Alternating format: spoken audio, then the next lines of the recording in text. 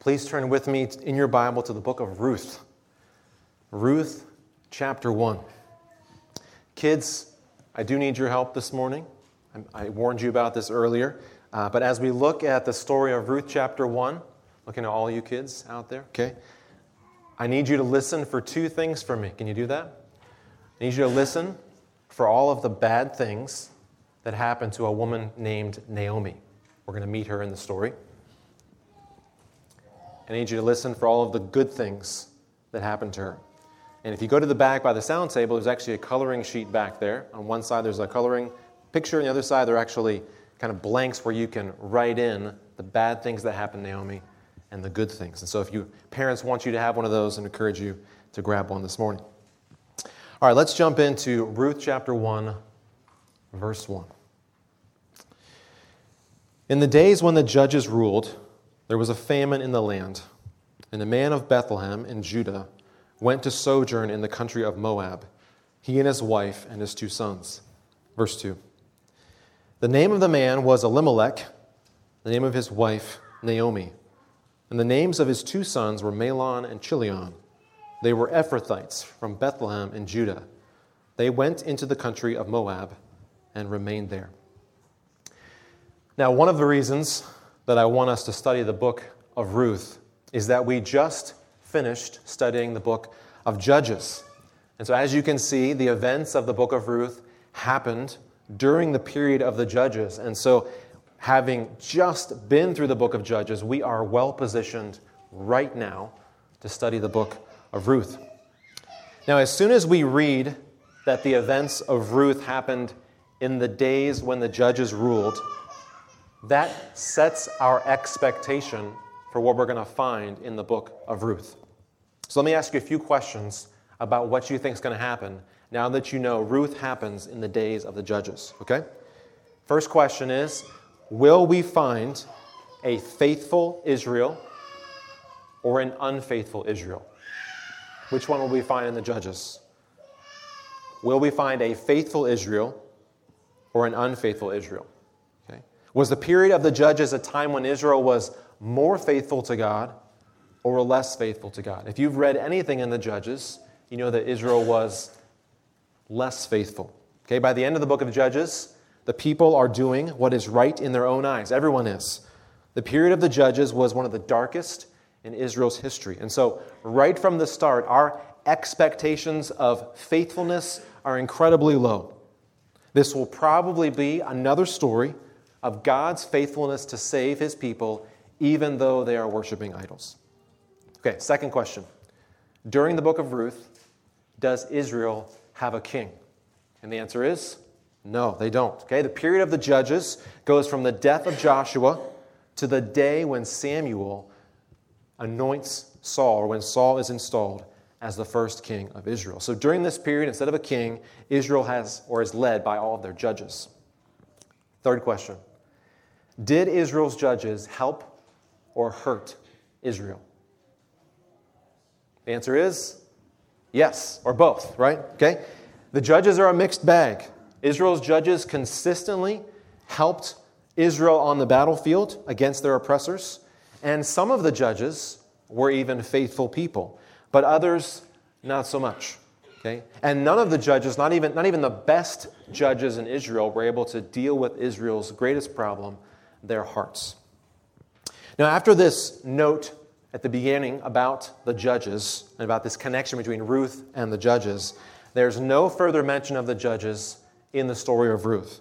None of the judges are named, and in fact, there's not even enough information in the book of Ruth to say for sure like where she fits in the story of the judges. Like, when did she live? Under which judge? We just don't know from the details in the story.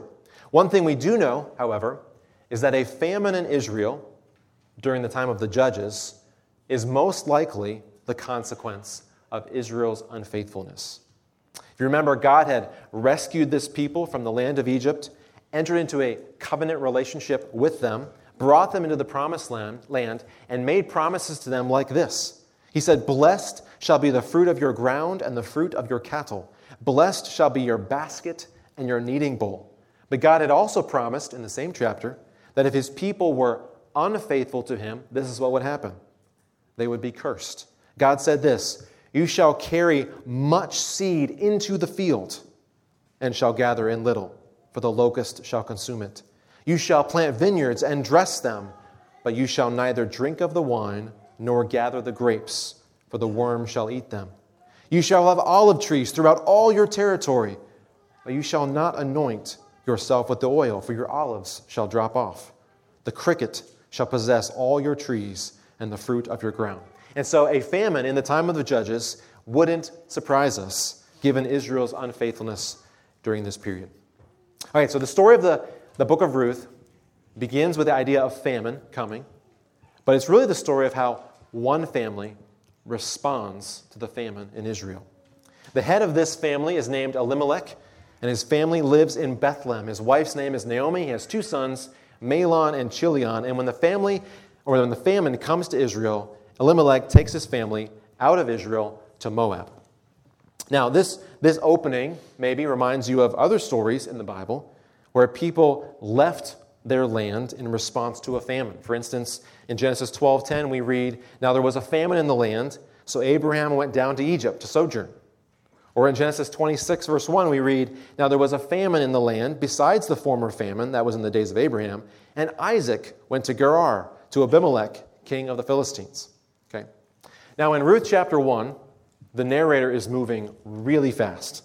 Okay, so we don't get all the answers to all the questions that we would like. Questions like, did any other families leave Israel to go find food? And why did they pick Moab of all places? Okay, do you know anything about Moab? The Moabites are actually a distant family relation of Israel, but the relationship between them is not good. Okay? Even in the book of Judges, there's a king, Eglon, king of the Moabites, and he oppressed Israel, and he's the one that's assassinated by the left-handed judge Ehud. Okay? But even before that, as Israel is making their way still to the promised land, there was a king of Moab, King Balak. He's the one that hired Balaam to try to curse Israel, and then Balak used his own people to seduce Israel into immorality and idolatry.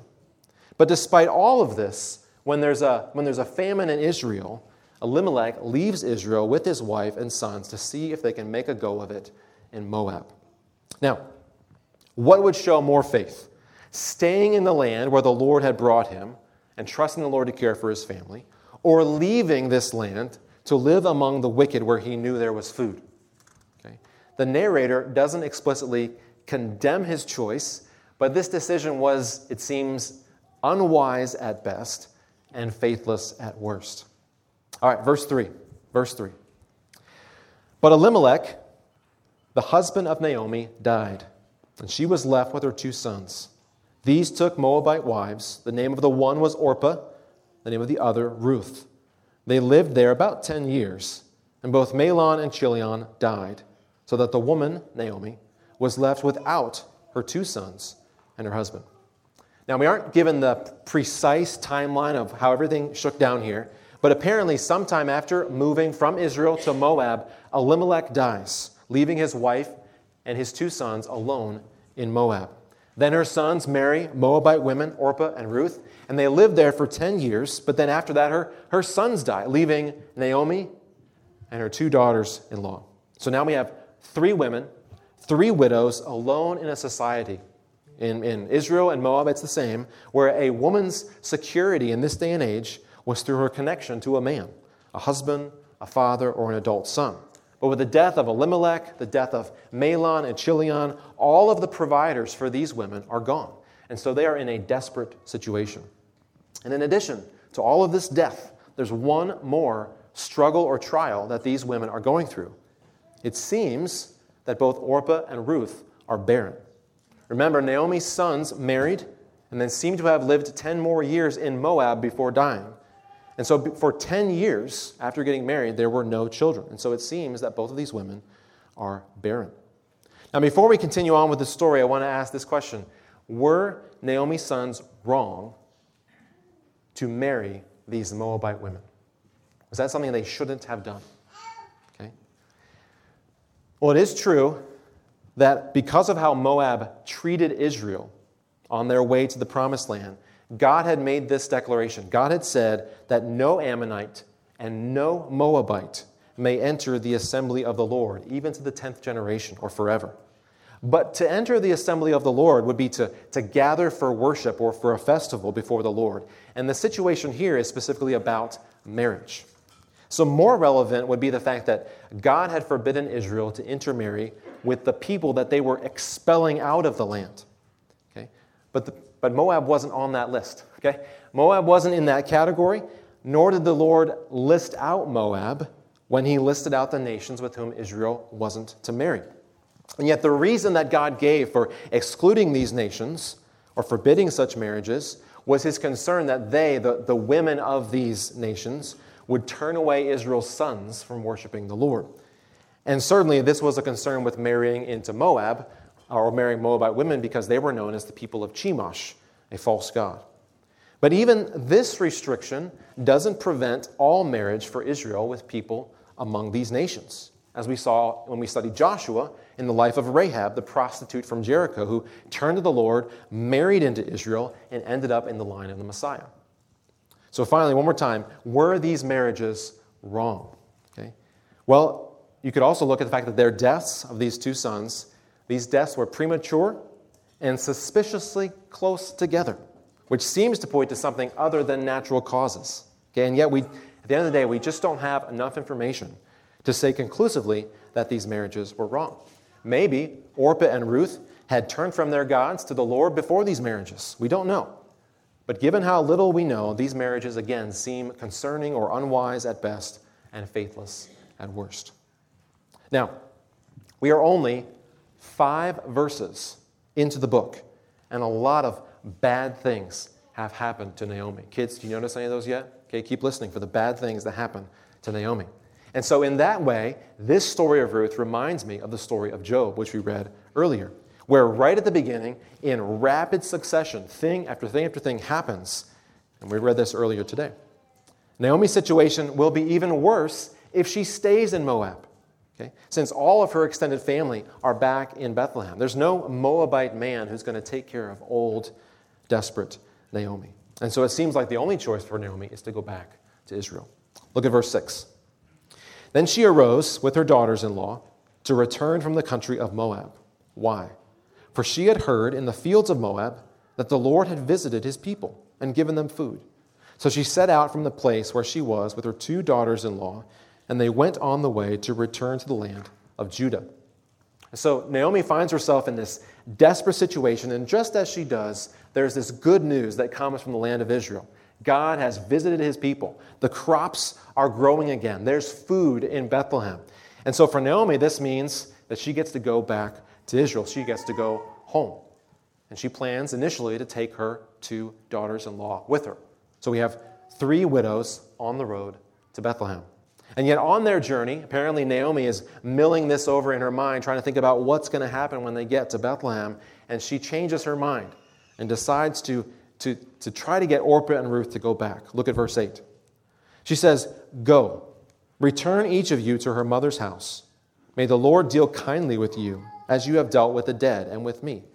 The Lord grant that you may find rest, each of you in the house of her husband." Then she kissed them, and they lifted up their voices and wept. And they said to her, "No, we will return with you to your people." Okay. So what do you think? Does Naomi love her daughters-in-law? Yes or no?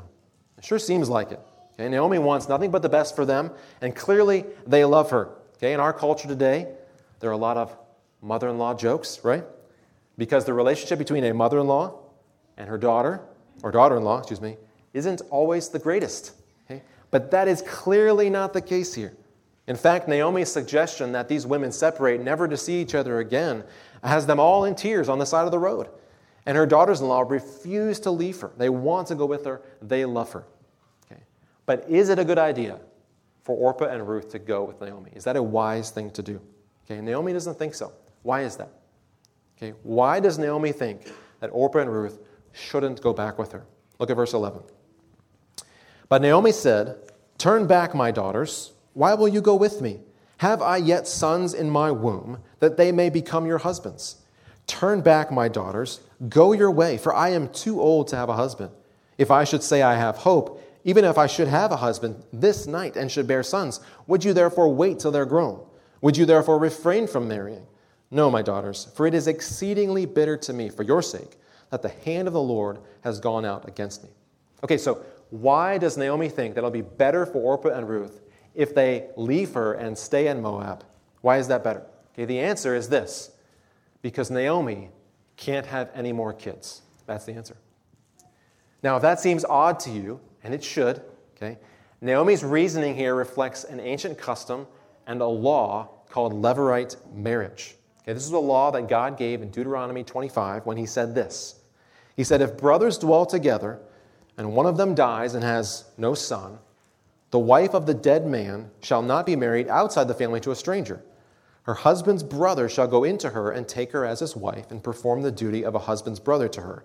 And the first son whom she bears shall succeed to the name of his dead brother, that his name may not be blotted out of Israel. Now, if you notice during our New Testament reading today, which Luke read for us, okay, the Sadducees came to Jesus and they asked him a question about this. It was a question about the resurrection and about Levirate marriage. They said if a woman marries a man who has 7 brothers, and the first one dies, so she married, and they don't have any kids, she marries the second one, no kids, he dies, and then so and so on, until she's married all 7, and then they all die, whose wife is she in the resurrection? Okay. And Jesus just shakes his head and gives the answer that you heard this morning. So what is this law of Levirate marriage? Okay? So if you've got 2 brothers, one of them is married, and he dies before he and his wife can have any kids. The living brother is supposed to marry the widow of the dead brother, and when they have children, the firstborn child of that union takes on the name or carries on the line of the dead brother. And any remaining children carry on the line or the name of the living brother. Okay? Now that sounds like, oh, that makes sense. Okay.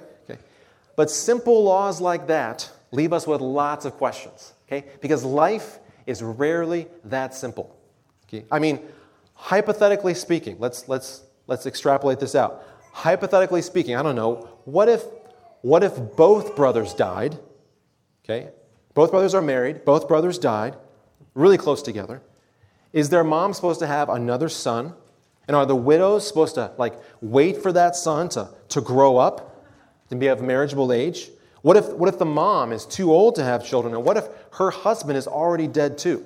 Hypothetically speaking, right? Because that would never happen. Okay, you can see this is exactly the situation we have, and the law doesn't answer the question, what do you do in that context?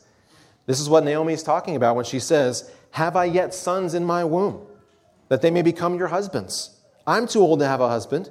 If I should say I have hope, even if I should have a husband this night and should bear sons, would you wait until they are grown?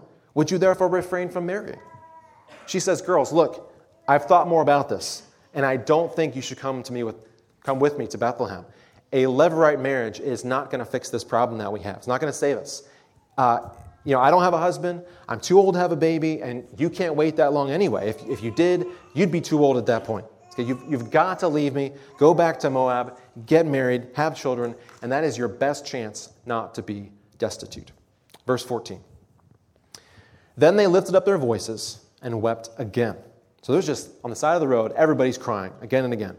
And Orpah kissed her mother-in-law, but Ruth clung to her. So Orpah doesn't want to leave her mother-in-law, but reluctantly she does. But Ruth refuses to go. Look at verse 15. And she, Naomi, said, see, your sister-in-law, Orpah, has gone back to her people, to her gods. Ruth, return after your sister-in-law. She urges Ruth again, go back to Moab. Orpah has gone to her people, to her gods. Look, it's okay to leave me. Just go back. Don't be destitute with me. Verse 16. But Ruth said, do not urge me to leave you or to return from following you. For where you go, I will go, and where you lodge, I will lodge. Your people shall be my people, and your God my God. Where you die, I will die, and there will I be buried. May the Lord do so to me, and more also, if anything but death parts me from you. And when Naomi saw that she was determined to go with her, she said, no more. So now, in response to Naomi's persistent urging that Ruth go back to Moab and they be separated forever, Ruth utters one of the most famous statements of personal loyalty ever recorded. In fact, it feels so strong that it kind of reminds us of the kind of thing you hear someone say at a wedding or as a wedding vow. Despite Ruth's poor prospects with Naomi, she refuses to leave her. She is ready to give up the idea of a secure future to care for her mother-in-law.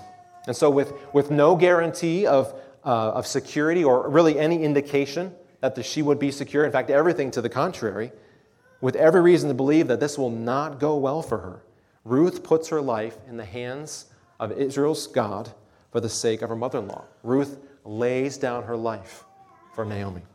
Verse 19. So the two of them went on until they came to Bethlehem. When they came to Bethlehem, the whole town was stirred because of them. And the women said, Is this Naomi? And she said to them, Don't call me Naomi, call me Mara, for the Almighty has dealt very bitterly with me. I went away full, and the Lord has brought me back empty. Why call me Naomi, when the Lord has testified against me, and the Almighty has brought calamity upon me? Well, when Naomi and Ruth, they walk into Bethlehem, they cause no small stir. More than 10 years have passed since Naomi left with her family of 4. And now when she walks back into the city, she doesn't have any of those people she went out with. And so the people, the women of the city are like, really, is this really Naomi? Could it be after all this time? In fact, her time away has been so hard that Naomi can't even stand to hear her own name. The name Naomi means something like pleasant. And every time she hears it, she feels like it doesn't fit what God has done to her. She says, don't call me pleasant, call me bitter, call me Mara, because of how bitterly God has acted toward me. Verse 22. So Naomi returned, and Ruth the Moabite, her daughter-in-law, with her, who returned from the country of Moab. And they came to Bethlehem at the beginning of barley harvest. So the chapter opened with a famine, and it concludes at harvest time. And this harvest is going to be a critical part in Ruth's story. Okay, what do we do with Ruth chapter 1? What do we do with this story? There are three big things in Ruth chapter 1. Number 1, there are all the bad things that happened to Naomi. Number 2, there are all the good things that happened to Naomi. And number 3, there is Naomi's interpretation of what has happened to her. Okay? So number 1, the bad things that have happened. So kids, this is where I need your help. Can one of you tell me one of the bad things that happened to Naomi? Yes, Joel. Okay, Naomi's husband died, right? That's okay. Naomi's husband died. What else? That's one. Isaiah? Both of her sons died. What else? There's 2 more. Anybody? Maisie? She had to leave her home. There's the last one. There was a famine. Okay, 4 bad things that happened to Naomi. There's a famine. She was moved from God's land. Her husband died, and her sons died. Okay? Now, there are 2 good things. 2 good things that happened to Naomi. What are they? Yes, right here. Nope. You got it? That's okay. Joel, what is it? What's one of them? Okay. Ruth stayed with her, and what's the other good thing that happened? This is hard to see, maybe. But God provided food back in Bethlehem to take her back to her homeland. Okay? So, food in Israel and Ruth. Those are the good things. All right? Finally, this chapter is about how Naomi interprets these things. And so I want to go back and I want to read with you the portions of the text that reveal to us how she's interpreting what's happening in her life, which is very closely related to Naomi's view of God and what he's like. Okay? So let's go back. You can turn to these or just watch on the screen. Verses 8 and 9. Okay, Naomi says to Orpah and Ruth these words. She says, "May the Lord deal kindly with you as you have dealt with the dead and with me. The Lord grant that you may find rest, each of you in the house of her husband." That says something about her view of God. Verse 13.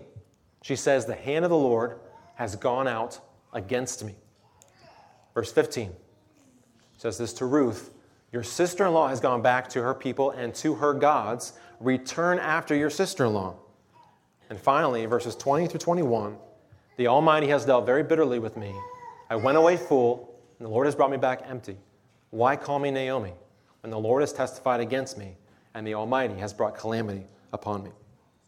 All right, so what is Naomi's interpretation of what has happened to her? There are 5 things she believes about God. Number 1, she believes that God can do good for all people. Okay, she says, I hope you guys go back to Moab, find a husband, and I hope he does all kinds of good stuff for you and blesses you. Okay, God can do that, she says. Number 2, she believes that God is against her. Number 3, she believes that God is not always the best choice. Okay, for Orpah and Ruth, she says, you know what, it'll be better for you if you don't come with me, but go back to Moab and back to your gods. That would be better. Okay? Number 4, she believes that God is behind all bad things. And number 5, she believes that God has done nothing good for her. Nothing good for her. God has brought her back to Bethlehem empty. So we can kind of put it all together this way. Naomi believes that God is behind all the bad things that have happened. He can do good things for all people, but he's done nothing good for Naomi. Therefore, God is against her. And so he's not always the best choice for everyone.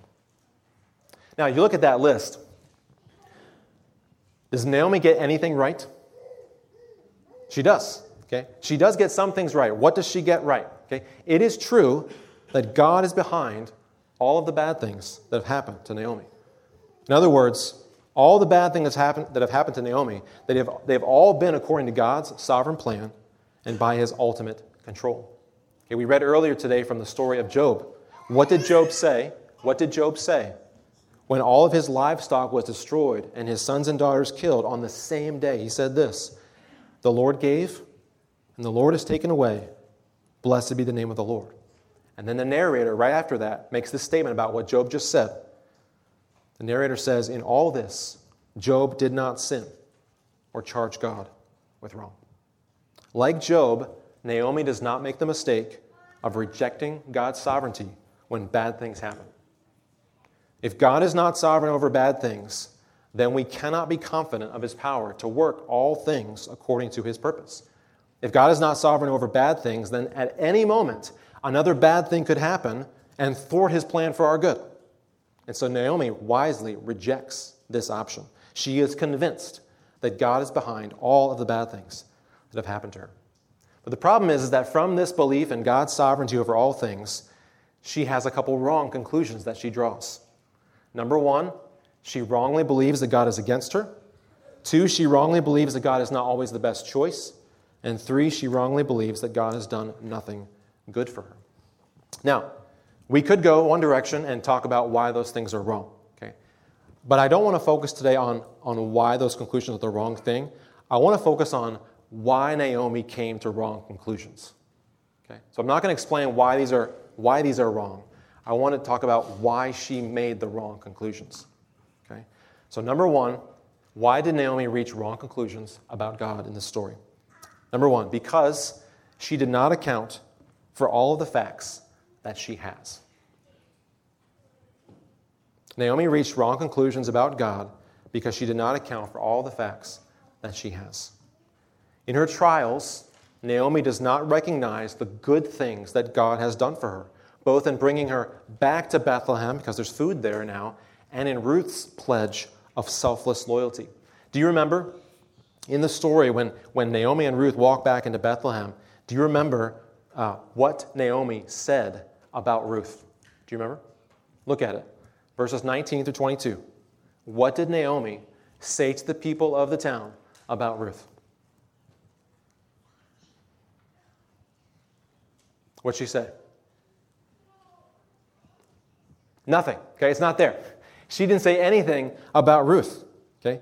No one says anything about Ruth. She's completely ignored as Naomi and Ruth come back into the city.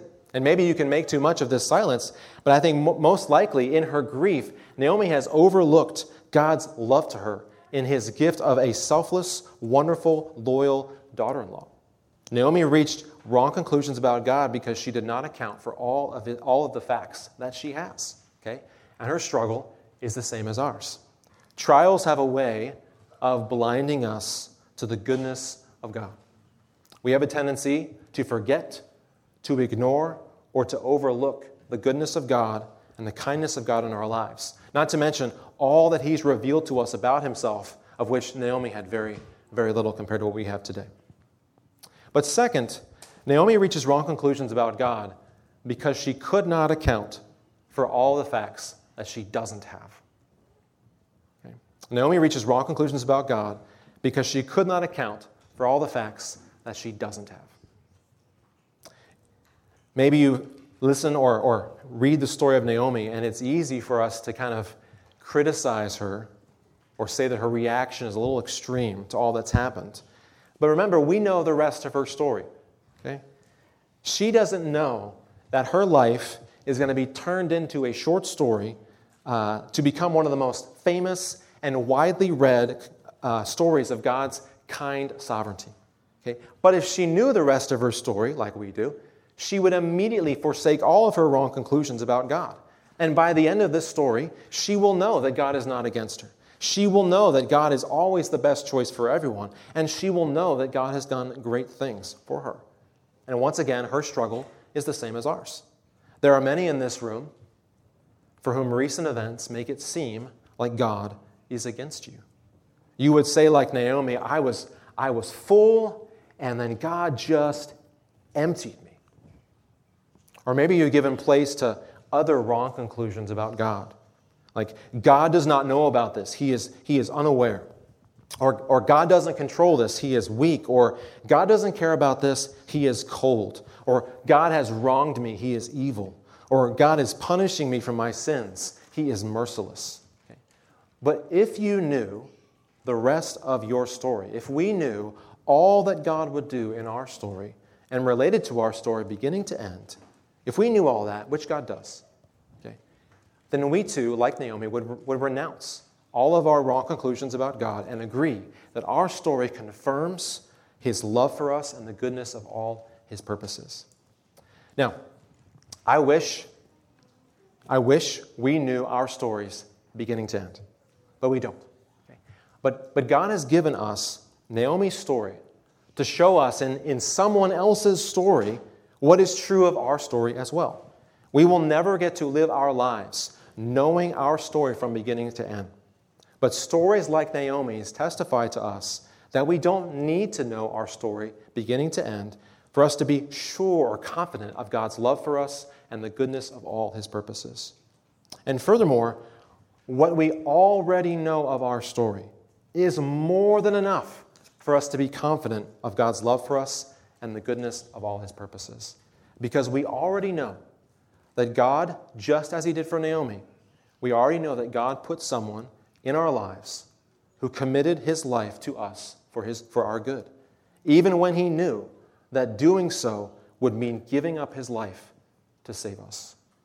And so though we don't know the end of our story from beginning to end, our confidence of God's love and the goodness of all His purposes can rest solidly, not on knowing everything that's going to happen. It can rest solidly on what God has already done for us in sending Jesus Christ to die on the cross for our sins and then raising Him from the dead. Remember what Paul said? He said this, if God is for us, who can be against us? But how do we know that God is for us?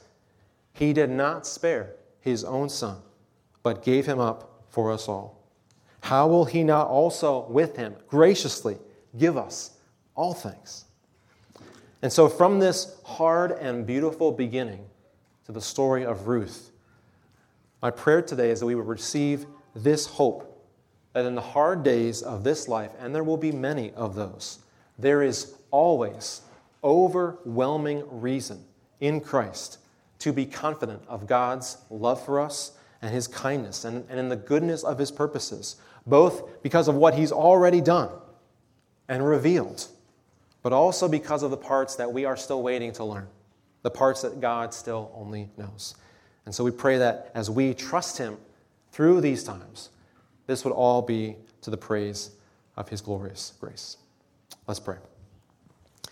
Our Father, we thank You so much for the story of Ruth. Really today, the story of Naomi. And how You were so kind and gracious to her in giving her someone like Ruth who would lay down her life to save her.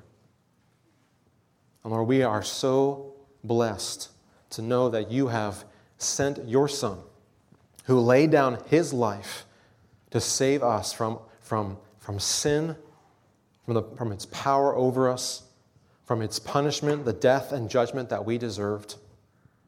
And so today we pray that you would help us when we face times that make us feel like you have emptied us or make us think things like maybe you're against us. I pray that we would remember what you have already done for us, not only in the good things that we've actually seen in our years here, but in what you've done for us in Jesus, the greatest demonstration of your love and kindness to us that we will ever know, in sending your Son to die on the cross for our sins. Lord, we thank you for this kindness, and we pray you help us to trust you by your grace for the days ahead. As there will be some in this room who face something this week that they are not expecting, I pray that their first response would be to trust you and to be encouraged that you are for them in Christ. And we pray these things in Jesus' name. Amen.